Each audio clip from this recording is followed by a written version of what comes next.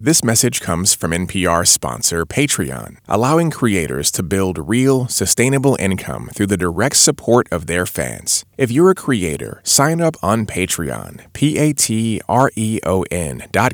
and start building the steady income stream you deserve. For NPR Music, you're connected to All Songs Considered. I'm Bob Boylan. There are songwriters and then there are storytellers, and Steve Earle is certainly a teller of tales. His songs, The Devil's Right Hand, Copperhead Road, Guitar Town, they've been sung by artists like Johnny Cash, Emmylou Harris, Waylon Jennings, Vince Gill, Patti Loveless, and so many, many more. Steve Earle's inspiration came from two main storytellers, one Townes Van Zandt and the other Guy Clark. In 2009, Steve Earle made an album of Townes Van Zandt songs called Townes. And now he's paying tribute to his other hero, Guy Clark, by releasing Guy. The album by Steve Earle and the Dukes covers 16 songs by that great Nashville via Houston artist, Guy Clark. It leans towards some of his earlier tunes. On this edition of All Songs Considered, we premiere Dublin Blues, and I have a great conversation with Steve Earle about the day he left San Antonio, headed to Nashville to meet his hero, found him playing pool, and quickly became his bass player. We begin our conversation after listening together to some of Dublin Blues from that new record. I'm here in Washington, D.C., and Steve Earle, he's on a bus, his own tour bus, in Austin, Texas. I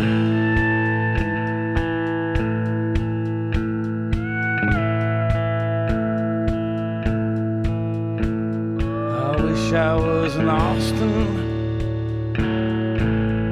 chili parlor bar, drinking Mad Dog margaritas and not caring where you are. Here I sit in Dublin, just rolling cigarettes, and holding back and choking back to shakes with every breath. So forgive me all my anger, forgive me all my faults. Ain't no need to from the get-go. I love you till I die. I love you on the spinning steps till you say goodbye. Now I'm just a poor boy, works my middle name. If money was a reason, then I would not be the same. I'll stand up and be counted, I'll face up to the truth. I'll walk away from trouble, but I can't walk away from you. Forgive me all my anger, forgive me all my faults. Ain't no need to forgive me for thinking what I thought. I love you from the get-go, I love you till I die. I love you on the Spanish steps till you say goodbye.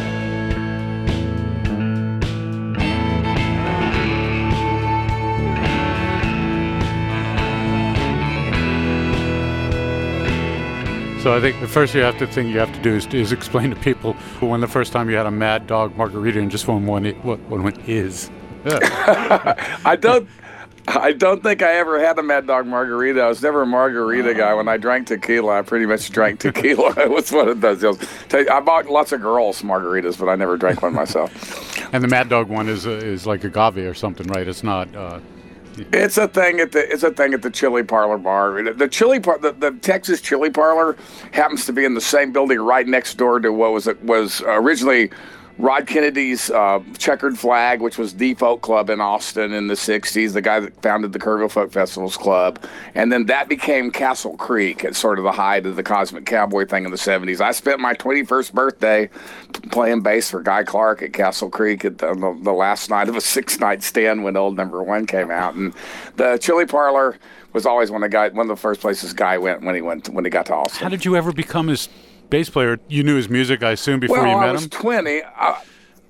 No, I knew about Guy because I left San Antonio, went to Houston, and, Jerry Jeff Walker had recorded, L.A. Freeway and that old time feeling, and then eventually Desperados Waiting for a Train. And But even before that, when I got on my own, I went to Houston first, and I played a coffee house called Sand Mountain. And Guy had played there, Townes had played there. Jerry Jeff Walker wrote Mr. Bojangles in the apartment upstairs, which was Townes' apartment. And just so people know, I used to have to. You're talking about Townes Van Zandt because. Right, right? Yeah. Going. I'm sorry. Fine. Keep going. Yeah. I'm sorry. We all Yeah. there's a reason why that my Townes tribute record's just called Townes, and this is called Guy. But it's that I always forget.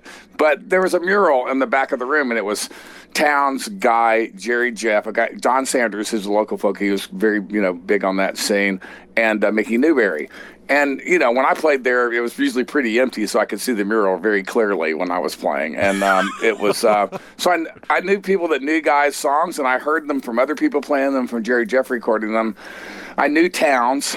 And then I just decided that to check Nashville out, even though there was a lot going on in Austin, but it was a little all over the place, to tell you the truth. And what was happening in Nashville seemed way more like people were getting something done, and that's where Guy was, and that's where I settled. And I immediately met Guy within a few nights of getting to town, and I had a sort of automatic introduction because I knew Townes. Was it like purposeful? You went to see him, or was it?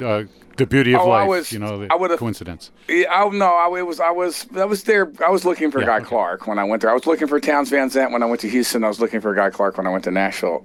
Chris Christopherson was already gone, and Guy Clark was who you looked for. A friend of mine named Richard Dobson, who was a songwriter from Texas, really great songwriter. He wrote, Baby Ride Easy, and he was the bartender at a place called Bishop's Pub, and I'd been in town a few weeks and hanging out there. Guy and Susanna had already moved out to this house out in the lake, which eventually Townes lived in. It's where Townes actually passed away, but they were living far enough out that you didn't see them quite as much. And I walked into the joint one night, and Richard says, Guy's in the back, and there was a pool room in the back of Bishop's. So I went back there, and, I got my hat pulled down low over my eyes and kind of sitting in the corner watching him shoot pool. It was him and Susanna and Jim Stafford and Deborah Allen playing, partners against each other. What kind of hat were you wearing? The two couples.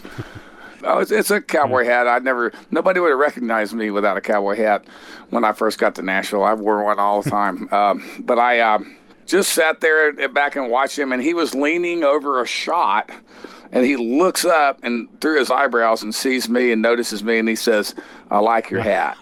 And that began the conversation. And then, he found out I knew Townes, and I was sort of temporarily in until he heard a couple of songs, and then I was in, and I had a teacher. You said you played bass, so were you a bass player, or did you just? No, I was the worst bass. No. What had happened was Rodney had been, Rodney Crowell. I'm sorry. Skinny Dennis Sanchez had been sort of everybody's bass player in Nashville, and they had gone back to L.A. by that time.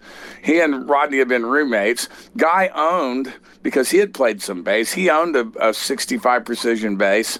Rodney played bass with him the few gigs that he played that he didn't do by himself. And, we were getting closer to maybe his first record. It took forever to make his first record. There were lots of fits and starts.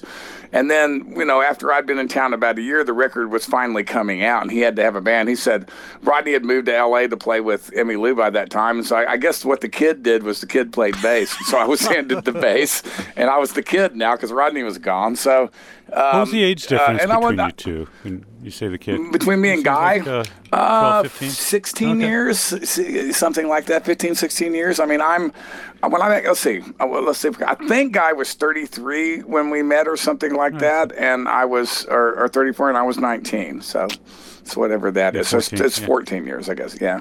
And so what was your attraction to him? I mean, here you are, you leave San Antonio, you leave where you love, your Houston, all that, and head to Nashville to want to see this. When you heard his songs, what was it about it that made you want to know more about this man? The stories, it was this thing that I kind of grew up with, and I started writing songs, as soon as I figured out that, I grew up listening to a pretty good mix of country music and pop and folk music, because, I was Beatles, Stones, Bob Dylan, but I also, the Johnny Cash show was a big deal in my life because all of a sudden I didn't feel so weird because I had long hair and cowboy boots, and I lived in a place where the Flying Burrito Brothers were on the radio just by accident, so I always knew who Graham Parsons was when that started.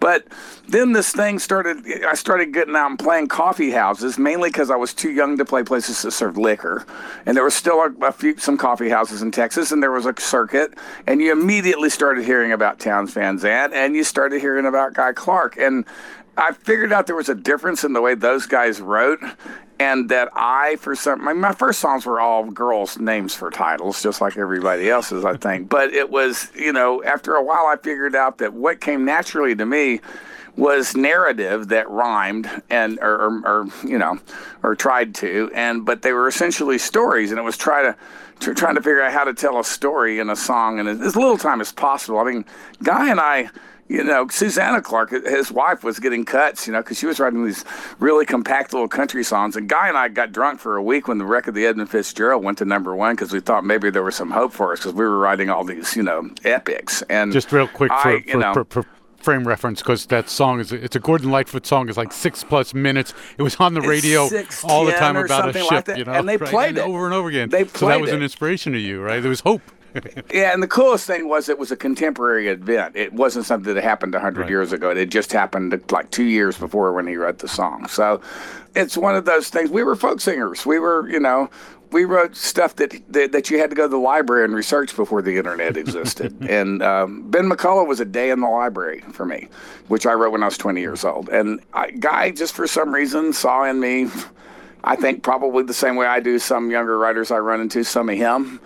And him and Townes were totally different. It's like the difference between Townes would give me a copy of "Bury My Heart at Wounded Knee" and tell me go read it. Guy would show me how he laid a song out on the page. And they were. It's like the difference between Kerouac and Ginsberg. Like Kerouac died young, didn't write the last decade and a half of his life. The same thing with Townes. Townes only lived to be 51, and he didn't. He wrote a couple of songs. They were both great songs, but he only wrote a couple of songs in the last 15 years of his life. But Guy worked every day. Wrote songs right up until just a few months before he passed away. You said something really interesting that I don't know if you could lay out for people, but when you said that Guy was the kind of person who would lay out the pattern or the thread of a story on a page, are you talking like diagrams? Well, first this has happened, then we go down here and that what describe what you mean by that? Yeah, basically what he showed me was what he did, and he wrote on yellow legal pads and he would always say with a pencil and a big eraser. And he'd write whatever the inspiration was, whether it was a chorus or a verse. And if he knew it was a chorus, he'd put it in down the page. And then he would leave space if he already had the melody, he would draw out lines and number them where the lines go in and start filling in the gaps. And that, so I started doing that. Now, the problem I had was my handwriting was so illegible that even when I was sober, I would often wake up and have written something down and could not read my own handwriting. So digital saved me. And I basically write the way that Guy Clark taught me to write, except I do it on an iPhone. Anything I put in notes on my phone goes on my computer or my iPad automatically. And the cool thing about computers, and I teach this because I teach songwriting, in this camp that I do, in digital, you can lay it out on the page, and if you go, oh, that's not really the first verse, that's the second verse, you can grab the whole verse and drag it down the page. So it works great for songwriting the way that I was taught to do it. He was methodical. He would, no doubt about it. He built guitars, and I once asked him, why do you always build two guitars? And this is a stupid question to me now because I collect guitars and I know a lot about building them. But this was when I was 20. I asked him why they always built at least two. They're always built in batches of even numbers. And there's a reason. And he said, he looked at me like, a little surprised that I couldn't figure it out logically. He said, because there's always glue drying. So you start two guitars, and while the glue's drying on one procedure, you go to the next and do the next procedure on the other guitar. That's the way he was. It wasn't an assembly line. It was pure inspiration, but the idea was to keep it organized so inspiration did not get away from you. Do you ever write two songs at once? I have, yeah. I'm writing for theater is the reason I moved to New York in the first place, and I'm writing a piece for the same couple, Jessica Blank and Eric Jensen, who wrote The Exonerated. They have a piece that's as yet untitled. It's about Upper Big Branch, that long wall mine that blew up in West Virginia 9 years ago. and I'm writing songs for that. And the core of those songs will be the core of my next record after the Guy record, which I've got now thanks to being able to put the Guy record that's going to come out in 2020, and it's the more political record that I promised.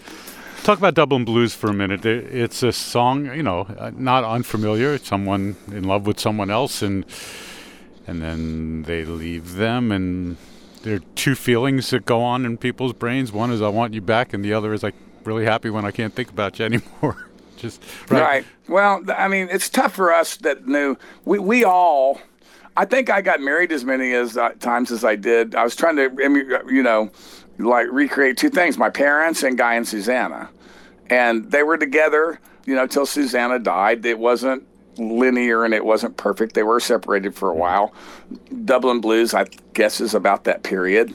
It's a later song, by my standards. Most of the stuff on this album is older stuff, and so some people, I didn't record the Cape. I didn't record a lot of stuff on the later records. Some stuff I did, but I was more connected to earlier stuff, so it's heavily weighted towards earlier stuff. And it's already 16 songs. It's an incredible body of work that this man left. It's a lot of great songs, but this song, it's tough because it's a little personal and it's a little.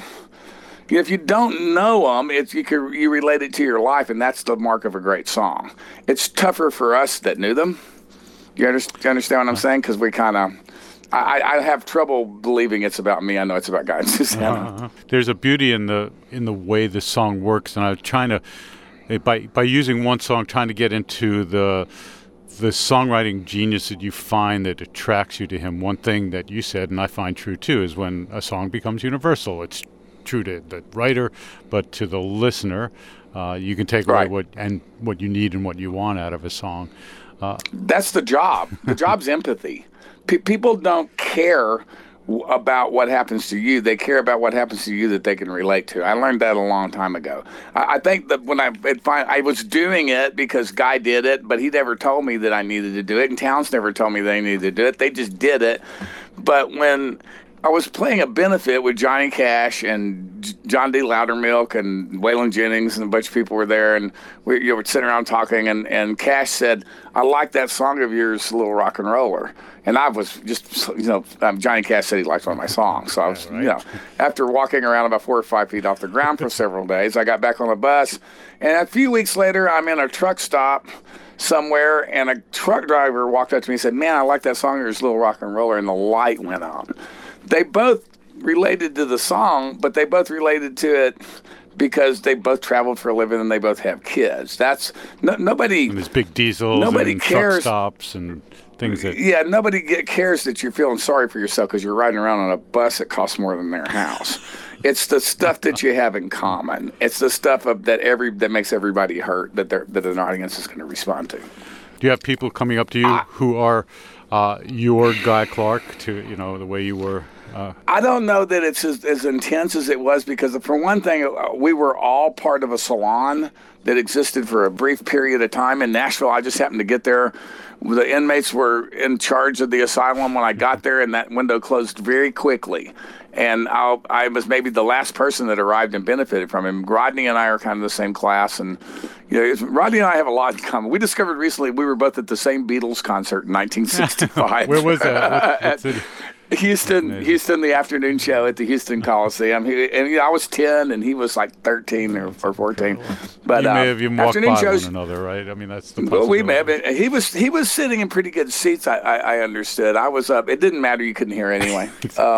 I'm very thankful that I'm able to make a living doing this. Number one, and number two, I'm very thankful that I came along at a time, this period when Bob Dylan had sort of single-handedly elevated pop music to an art form by the force of lyrics. I really truly believe that this moment when Bob Dylan wants to be John Lennon and John Lennon wants to be Bob Dylan makes rock and roll art overnight. And otherwise, it's just songs about cars and girls.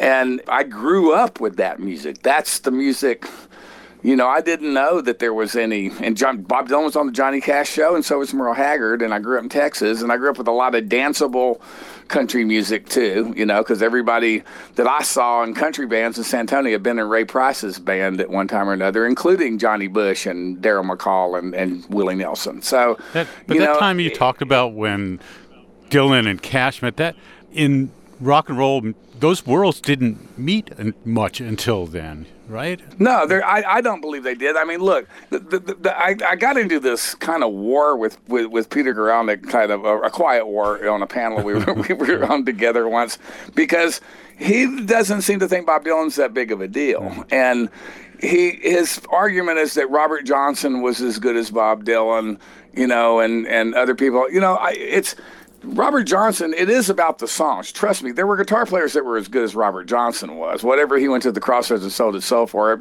Skip James must have showed up right behind him. There were other guitar players that were just as good. But he wrote every single song that the modern blues is based on. And he wrote them. As far as we know, there are no earlier versions. It's pretty original. It's kind of like bluegrass. Bill Monroe single-handedly invented something. Well, Robert Johnson did too. But he was a natural. He did it, and he was just trying to make pop records. That's what people don't get about it. He was just trying. He played dances, and he was playing to entertain people and to pick up girls. Cole Porter, the same thing. This was a guy that could have been a professor, could have been writing novels, could have been writing poetry, but he decided to write pop music, and he applied this really high degree of literary skill. But he was slumming, Bob did it on purpose. Bob, he wasn't the only person in the village that figured out they could write their own folk songs rather than play 100-year-old songs. Paxton figured it out the same time. A few other people did. But Bob was better than everybody else. And he was a sponge. He read all the right stuff. He listened to all the right records, stole them if he had to. And he knew he was Bob Dylan. Do you think of Bob Dylan's songs as songs of empathy? Like, I find them more imagery. I'm not sure that I empathize with, like, a Rolling Stone. They're so convoluted. There are moments where I feel an emotion, but they're not the character songs for the most part. I mean, Ballad of a Thin Man. They are. They're just, I believe they are. They're just for a moment. Look, I was trying to pick up girls with, that were wearing, Wranglers and boots and a lot of turquoise when I started doing this. And Bob was trying to pick up girls with black turtlenecks, in the village. You impressed the people he was around with imagery that hearkened to French poets, for instance. That, like, the difference between Townes and Bob, more than anything else, his influences. Townes was listening to really conventional lyric poets. He was into Robert Frost and Shakespeare, and Bob was into French poets and the beats. So it seems convoluted to some people, but the more you listen to it, the more is there. And all he was doing was flexing his muscles. And then all of a sudden, he writes, "Tonight I'll be staying here with you," or he writes, "Just like a woman." He writes, it's the same thing. It's the same job. He just had chops that nobody else had, and he was just trying them out. Did you ever write a song with Guy Clark?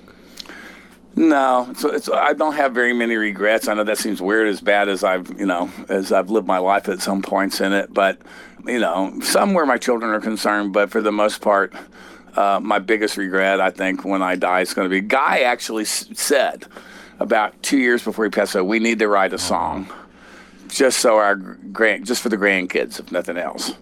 And I was living in New York by then, and I saw him as much as I could, but I didn't see him enough, and we never did it. And that's one of the few things I'll carry to my grave. Thanks for your time today. Really appreciate it. I really appreciate this. I think that this will turn a lot of people onto music that they've heard before or maybe not heard before. And maybe not, yeah, no. And that's the reason. And the other reason for doing it is it's just, it helps me. It helps me remember, like where I come from and how do I move on from here? Because I want to be like him. I want to do this right up until I'm gone. That's beautiful. Well, don't go anytime soon. Stay on that bus. Trying my best. Thank you so much. Steve Earle, his new album by Steve Earle and the Dukes is called Guy. It's a tribute to Guy Clark.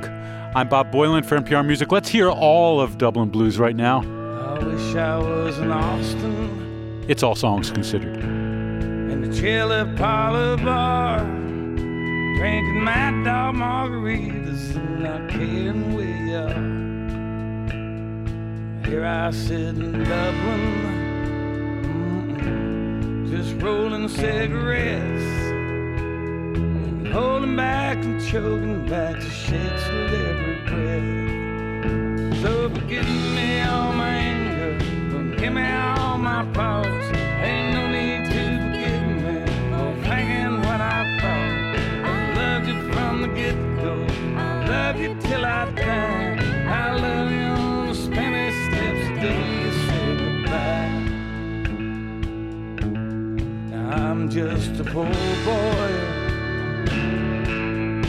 work's my middle name. If money was a reason, then I would not be the same. I'll stand up and be counted, I'll face up to the truth. I'll walk away from trouble, but I can't walk away from you. Forgive me all my anger, forgive me all my faults. Ain't no need to forgive me for thinking what I thought. I love you from the get-go, I love you till I die. I love you on the Spanish steps the day you say goodbye.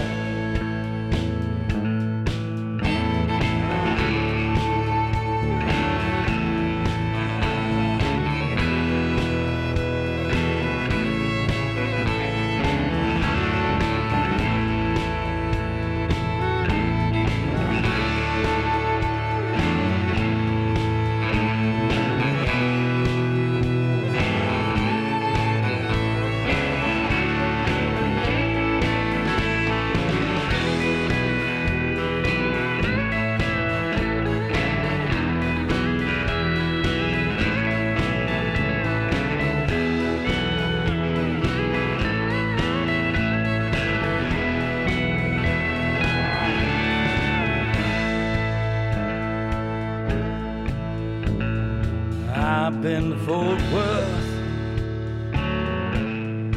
I've been to Spain, I've been too proud to come in out of the rain. I've seen the David, seen the Mona Lisa too. I've heard Doc Watson play Columbus Stockade Blues. Oh, forgive me all my anger, forgive me all my faults. Ain't no need to forgive me for thinking what I thought. I love you from the get-go, I love you till I die. I love you on the Spanish steps the day you say goodbye. I wish I was in Austin, in a chili parlor bar, drinking Mad Dog margaritas and not caring